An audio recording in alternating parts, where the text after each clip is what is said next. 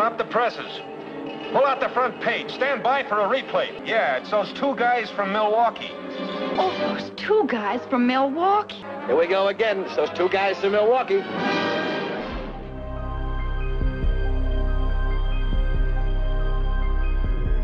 Welcome to Unknown Orbits, the podcast in which two writers discuss everything science fiction from Gernsback to Roddenberry.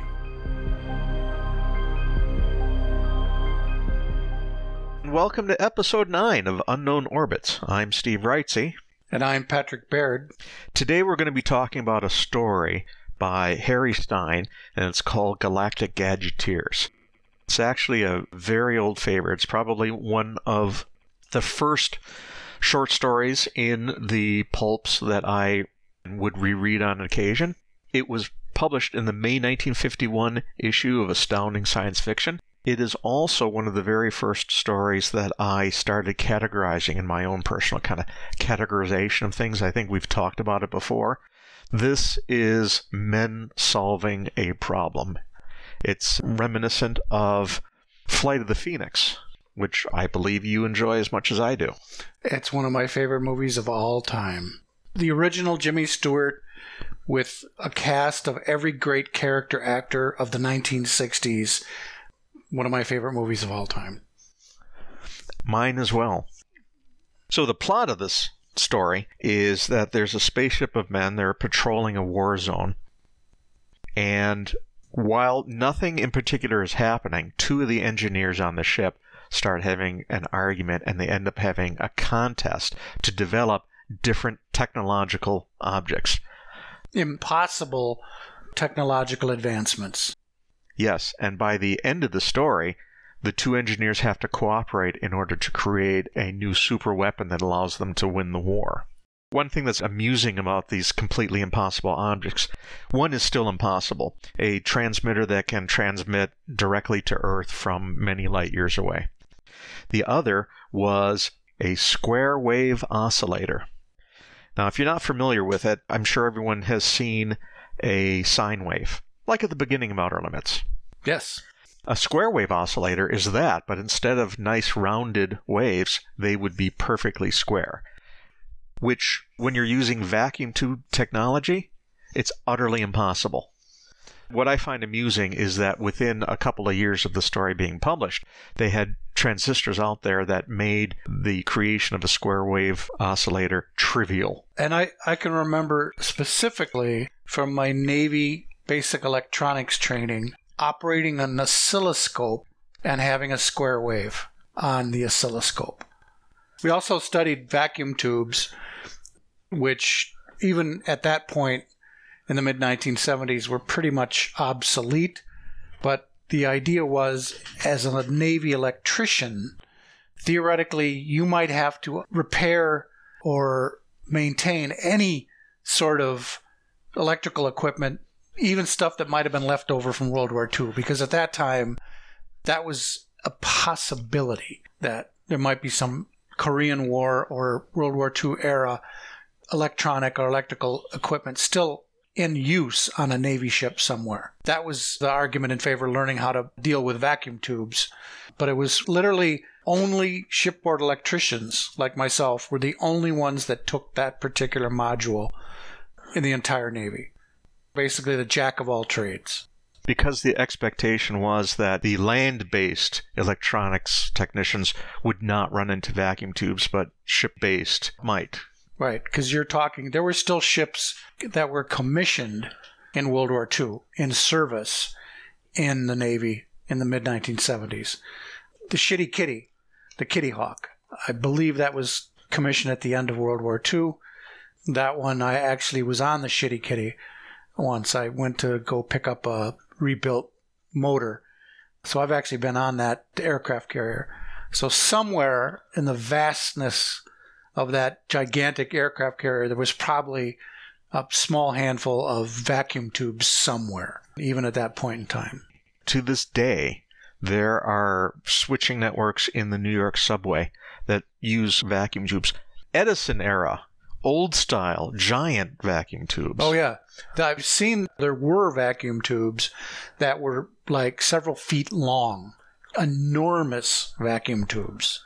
I never ran across any of them. All the ones that I ever saw, the size of a ping pong ball, the size of a oven light, something that big or smaller. Apparently, analog transmitters for radios use giant vacuum tubes. I never bothered asking why. Sitting here now, I'm guessing it's because they're manipulating such high currents that it's better to use vacuum. Yeah. Right. And they were capable of handling high current. That was one of the brief glory days of vacuum tubes. That was one of the reasons why they were used, was because they could handle high currents. As much as I remember from my training, to be honest with you. Now, I would like to spoil the story. I would like to give the entire plot. I don't think it's one of those twisty kind of plots that you really have to worry about spoiling. And you know what? Even if you know the ending, it's a fun story to read. So the rest of the plot is these two engineers are tearing up the ship, trying to create their two different devices. The ship has landed on a planet that had some exotic minerals, and they end up with a bag full of iron crystals. Is that even a real thing, by the way? I'm sure it's possible, but I doubt if it exists naturally on Earth. That seemed like a MacGuffin to me. Oh, absolutely. A bag of these things are left on top of the transmitter that the guy is trying to build to reach Earth, and one of them happens to fall into the innards. And the ship goes crazy. All the electronics in the ship go zany. So they figure out why that's happening. And that's the source of their weapon. However, how do they trigger this weapon without disabling themselves? That's where the square wave oscillator comes into play. If you just imagine in your head the square waves up and down, they set all their power sources to be on during the top half of the cycle and off during the bottom half, so that their electronic disrupting superweapon is operating during the lower half. So it's not on when the ship is on. And that's how they can go up to these enemy ships, turn on the effect. They're not affected, but the ship is affected. I found the punchline really interesting. In the story, the military took all these kind of misfit geniuses and put them on the same ship to see what would happen. And there they get a super weapon out of it. Yeah, I don't know if that was the intention. I had a couple of issues with this story. I will admit, it was a fast-paced, action-packed story. I could see where, when you were younger, you probably found this to be a very entertaining and enjoyable story. I was able to get through it without too much trouble. But the denouement you talk about, where they bring the two misfit geniuses together to build the super weapon using both of their inventions, the actual climax of the story where they defeat the enemy was fairly exciting, fairly well written. And then there's like 5 more pages of them going back to headquarters and doing this thing where they create the ultimate weapon. That was a terrible way to end the story. It took all the air right out of the story and forced you to have to read through all this boring text that really didn't lead anywhere terribly exciting. So I thought the ending was terrible. I can say something about that.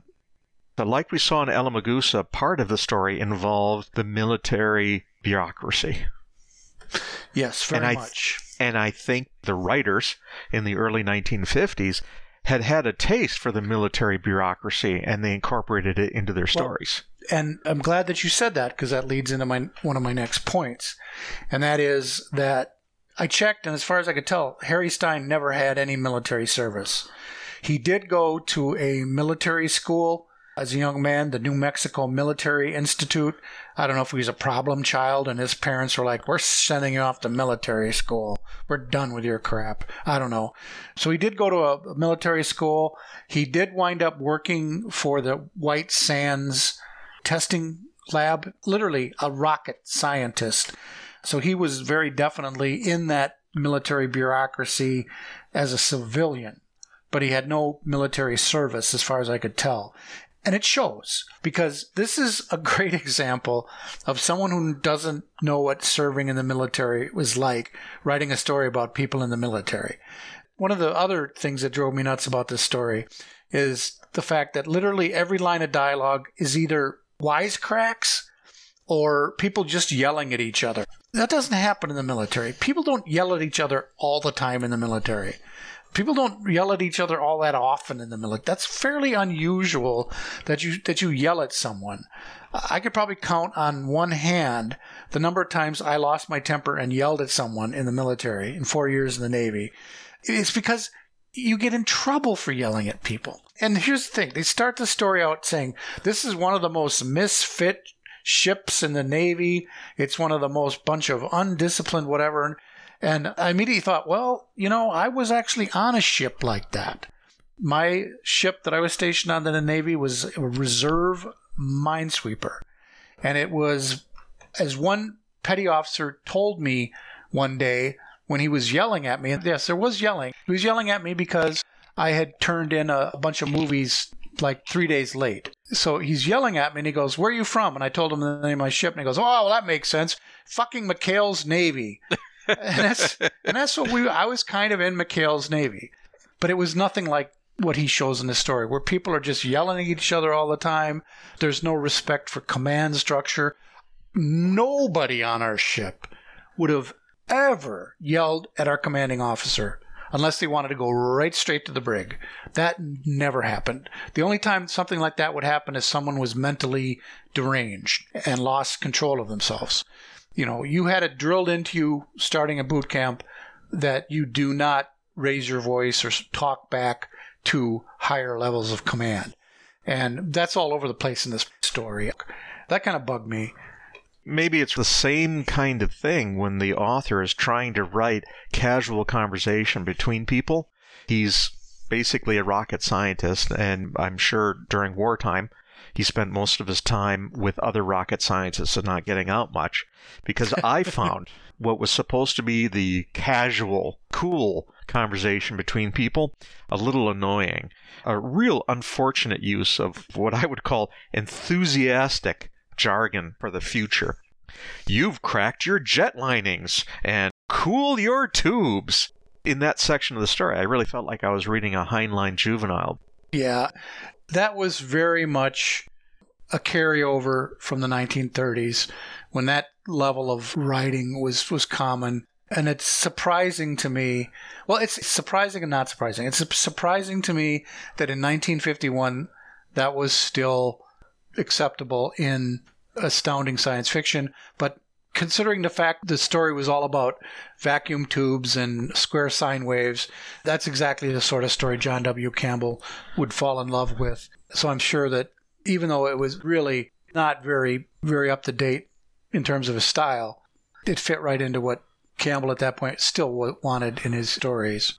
And as you pointed out, this guy was a rocket scientist, living and working with other rocket scientists. So he was probably a nerd among nerds, and probably had no grip at all on what actual cool slang was.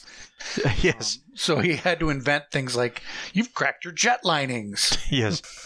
We've covered the major points of the story. Let's move on to why I like this story, why I categorize it the way it is.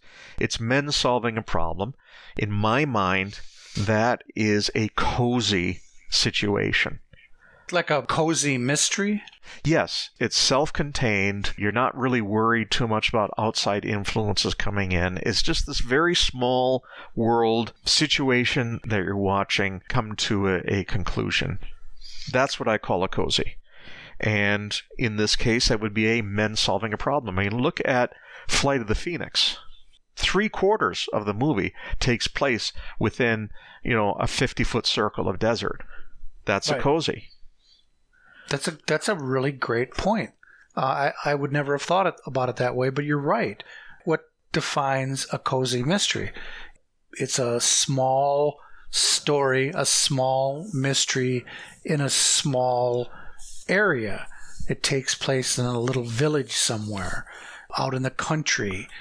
It's not horrible, gruesome murder. It's, someone made off with the deacon's bicycle. I don't know. I mean, I'm not a big reader of cozy mysteries, but I can see exactly what you're saying, that there's something to be said for having a discrete problem that has to be solved by the end of the story, set in a limited universe, in a limited space. And as I've said before, I love any kind of a story that gives me guardrails, that puts limitations on me as a writer where I can go. I could see we're writing a story like this where you've got a handful of guys on a spaceship facing a particular problem, which the bigger problem in this case is they're going up against hopeless odds, they're constantly going up against hopeless odds against these enemy spaceships. And, they're getting their butts kicked every single time that they encounter them. So they need a Hail Mary pass. They need a miracle. It occurs, and it leads them not only to handle their own individual situation, but they dive right into the main formation of the enemy and completely disrupt the enemy formation so all the other ships can jump in and take them out. So, yeah, that's a great model. It's actually kind of given me a thought. Maybe this is a sort of short story that I should think about trying to write. Try to come up with a little gimmick and build a little cozy story around it. Writing is not creating great art. Writing is crank that out, get that story done, and send it out. It certainly would have been the case in 1951. A bit of a tangent. When I used to collect science fiction magazines, it was sometimes fun reading some of the tertiary and what's the word for fourth level, quadrary science fiction stories, where they get the stories that were rejected by the tertiary magazines. There's a descending valley that stories tend to fall into. And, there's the penny a page or half a penny a word magazines way down at the bottom. Was Hugo Gernsback still around in 1951? If he was, he would have been publishing some crappy science fiction magazine that paid half a penny a word. My father wrote, and in going through his estate, there was one story that he clearly wrote for Alfred Hitchcock. Didn't sell to them. And then it went to the men's magazines. Didn't sell there. Then he reworked it. And when I say reworked, if you have a story that's been rejected several times, you're not going to rewrite the story. You're going to pull some paragraphs, but you're not going to put a lot of effort. Change the location from Vietnam to Egypt. Yeah. Or throw in a sex scene or... Yeah, because at this point, you're trying to sell it to the men's magazine, Sex in Egypt. So you do that. They're gonna have a special issue coming up in 6 months in November where they've got two. They've already got the cover painting of some swarthy Middle Eastern guy grappling with a half-naked woman and, dude with a 45 and his shirt's all torn off. And, they've already got the cover painted. And it's they've got room for one more story, but it has to be something about the Middle East. Yes. So this story ended up selling to a newspaper syndication for a flat $10. Wow. Another story about men solving a problem is one that we might talk about later anyway. It's long been among my list of favorite science fiction stories. It's called Mother of Invention by Tom Godwin. And that involved a spaceship trapped on a planet and the sun is about to go nova. So that's another kind of cozy where the men have to solve a problem. If the name Tom Godwin is familiar, I assume it is to you. It is. I'm familiar with his famous story, The Cold Equations, which is one of the greatest science fiction stories. One of my favorite short stories of all time. Yes, and early on, I think I unintentionally ripped it off completely. I wanted to write a story about someone who was brilliant and had all this great help over the radio, but the universe was against him, and there was no way he was going to win. The first comment I got back on this story was, it's a pretty good story. It would be better if Cold Equations had never been written. I think I've mentioned this before. I completely rewrote Pickman's Model at one point by H.P. Lovecraft without realizing it when I was 14 years old. It happens, But I would put that story up there with anything. It's one of my favorites, absolutely. Have you ever thrown away an idea because you suddenly weren't sure if you thought it up or had read it? Yes, I have. I start getting an idea and it starts percolating in my head. And then something in the back of my mind is like a little alarm bell goes off somewhere. And it's like, this seems way too familiar. And then I kind of put the brakes on it and let it sit in the hopes that somewhere down the line I remember what it was ripping off or what it was similar to. Because if you can figure out what it's similar to, then you can take that idea and say, okay, well, it's similar to this idea, but how can I change it just enough to make it not be a complete ripoff? Then you can work with it. But if you don't know where you're unconsciously ripping it off from, you're running the risk of doing what I did when I was 14 years old and completely plagiarizing H.P. Lovecraft. Well, one of the problems can be, like in humor, because I write a lot of humor, is you hear someone else's poorly done idea, and then you improve on it, and a little bit later you start doubting what was the improvement and what was the original. I can't remember. Right. I wouldn't proceed with an idea like that until I figured out what is it that I'm unconsciously ripping off. Now, I believe you looked into Harry Stine a little bit more than me, because I didn't know he was an actual rocket scientist. Yeah, I have one little side note about Harry Stine that brought back very happy memories for me from my childhood.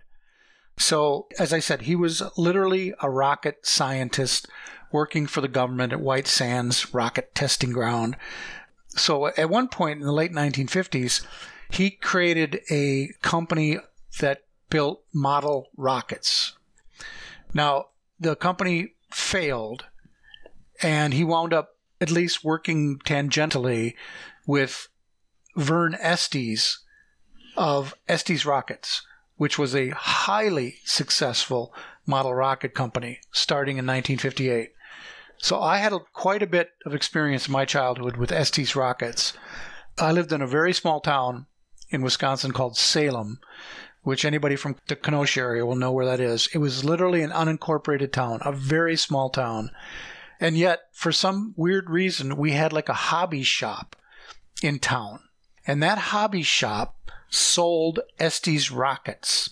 And more specifically, they sold Estes Rocket motors. Now, for those of you who are too young to remember, and I believe Estes Rockets is still around. They got bought out by a big giant company at some point.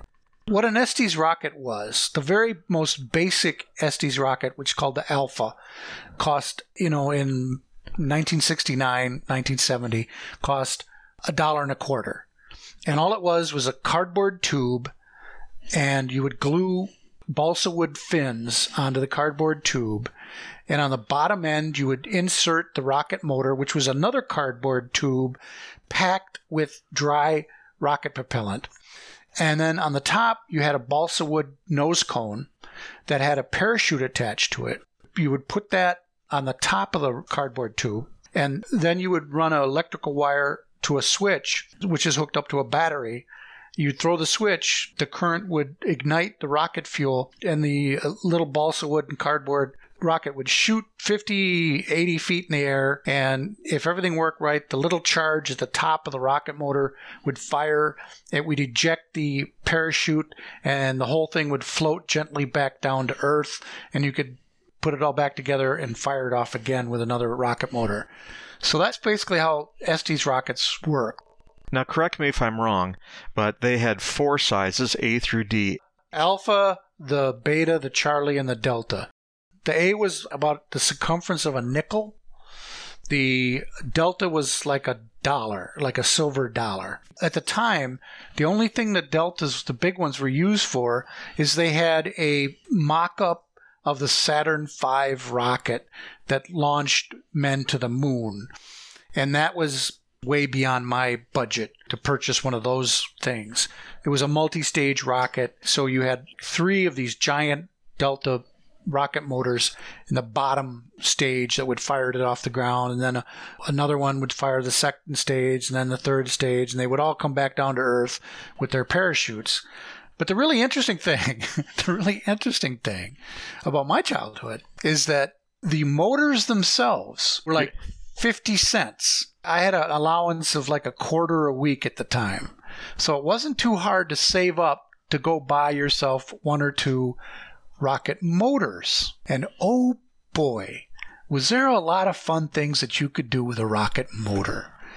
I'm going to interrupt and tell you right now. In my childhood, my brother and I bought a lot of rocket motors, and we never owned a rocket. Yes, I would say that I probably must have bought 20 rocket motors in my childhood and only launched like 2 or 3 actual rockets with those rocket motors.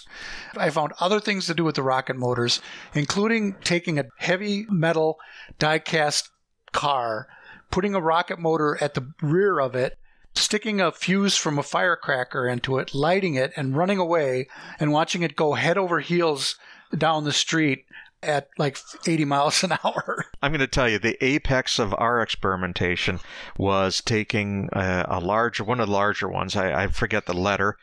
Imagine a marker, a highlighter. And we taped it to the flatbed car of an HO railroad car. Mm-hmm. And put it on a long stretch of straight track with a Lego house at the end. And then we set that off, and it goes zooming down the track, smashes into the house, destroys it. Everything's going all over the place. And the only... we should not have done it in the attic. That's exactly the sort of thing that we would be doing, potentially burning our houses down with rocket motors.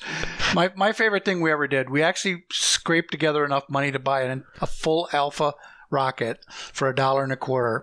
So we took instead of the parachute, the compartment where the parachute goes in, we bought a whole bunch of firecrackers and we filled it with match heads and black powder from the firecrackers, so that when we launched the rocket, it shot 50 feet in the air, and instead of the charge ejecting the parachute, it blew up the rocket about 50 feet in the air. And that was pretty cool. That was probably the highlight of our rocket experimentation that we did. But, and Mr. Stine, he was the founder of the National Association of Rocketry.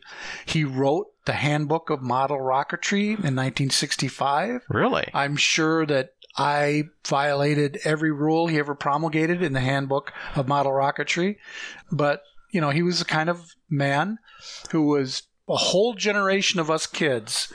He passed on the enthusiasm for rocketry to us. And I'm grateful for that. I'm grateful to Vernon Estes for having done that, because that was a great part of my childhood. And thankfully, me or none of my friends lost any fingers or were blinded or had their little sisters terrorized or anything like that. So, knock on wood, things turned out pretty good for me. Well, now I'm really hoping that in a future episode we have a reason for me to discuss what my brother and I used to do with balsa wood model airplanes. I probably have a few stories to add to that as well. We'll just have to wait till the appropriate segment comes along. Next episode, you're taking the lead. Would you like to discuss what that topic is going to be? So next week, I will be talking about Armageddon 2419 AD, the first appearance of Buck Rogers, and his impact on culture and science fiction. I guess that's it for episode 9. Please tune in next week for another journey into the golden age of science fiction. I'm Steve Wrightsey. And I'm Patrick Baird. Keep watching the stars. That's all for today. Pat and I thank you for listening and invite you to come back for the next episode of Unknown Orbits.